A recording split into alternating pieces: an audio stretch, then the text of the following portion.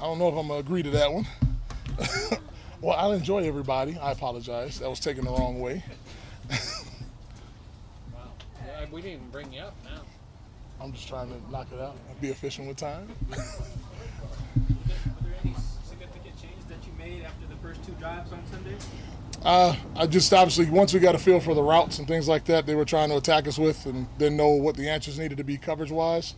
But really, at the end of the day, the penalties is what extended those first 2 drives. I give them credit. There's no excuses for that. But 4th and 3, we jump off sides, can't do that. The second drive, we jump off sides again, and they get an explosive play, which generally, when you get an explosive play within a drive, that leads to points for the offense.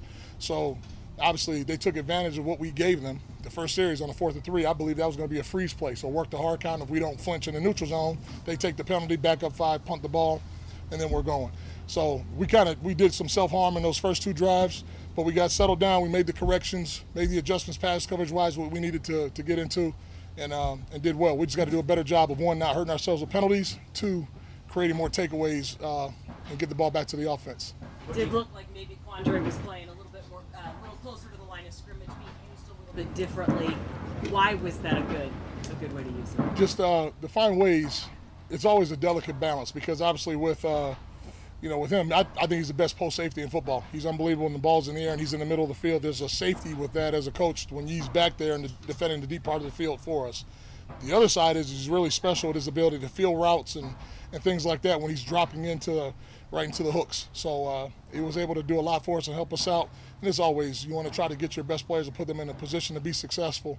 And he does a lot of things well. So it worked out great for us. What did you see from Jamal on his first near full game back? Just the immediate, energy, the passion, all those things, because it's infectious to his teammates, and they're excited to go out there and play with him. But obviously the playmaking ability showed early and often with him. Obviously the plays out in the flat, his attention that he draws as a threat, as a blitzer. He redirects a lot of protections and things like that, so other guys can capitalize off it, whether you're a D lineman or the guy playing next to him in the box. The old thinking used to be, you play nickel for the pass and load up for the run. You guys have been almost all nickel or dime this year, and yet the run numbers are really good. Mm-hmm. What's the key to being good against run when you're still playing nickel? It always starts with the big guys up front. They have to control the line of scrimmage, and the guys that play behind them can play off of them accordingly. So it starts with Jaron and Mario and Draymond and obviously Channing and Mafe, all the guys that's playing on the edge. Because if they can play vertical and get in the backfield and create disruption, the guys playing behind them can obviously clean up a lot of things and makes life easy.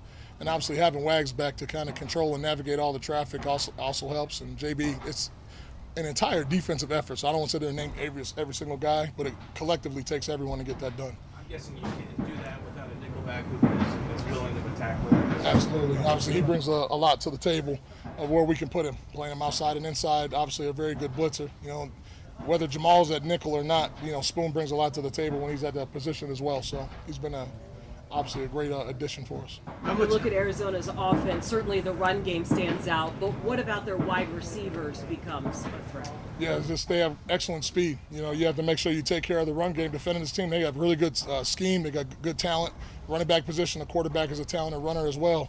But they got guys that can take the top off the defense.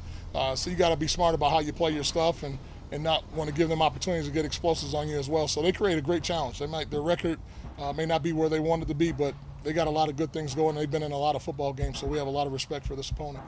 How much more comfortable has Draymond seemed to get from week 1 to now? Yeah, I think he's totally comfortable in the communication and all the things that we're trying to get done. He's been playing really, really good ball. Had a couple of splash plays, but I know the more will come as the season progresses. How unique is it with a guy like Devin to be as adept, it seems, at going forward and coming as a blitzer, getting involved in the run game as it is in the coverage stuff and doing it as well as he has? Yeah, it's rare to be able to find that, so just excited about where he's at. He does just so many things well. Usually guys have their one particular trait. You can do so much with him. The balance is making sure you don't try to do too much and slow him down. So he's been doing outstanding. What are you most pleased with since the Rams game? I'm proud of everybody. Obviously that was a rough game, and we needed to be better. We've done that. Continually improved, and that's taking everybody to get that done. So I wouldn't necessarily put my finger on one guy. It's taking everybody collectively to do that.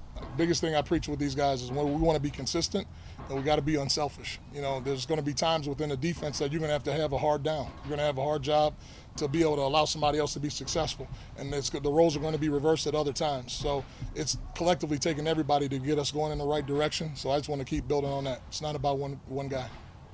What is a hard down? A hard down means there might be a guy that's playing man-to-man and you have no safety help over the top. That's a hard down.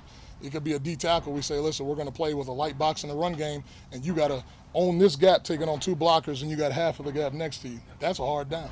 You know, so there's just certain guys that can have that all over the defense. It's going to be hard on the offense and knowing that's going to come up, but there's situations that apply like that, and guys just understand. You just take it for the team, and then you know there's going to be other situations guys are going to sacrifice for you too.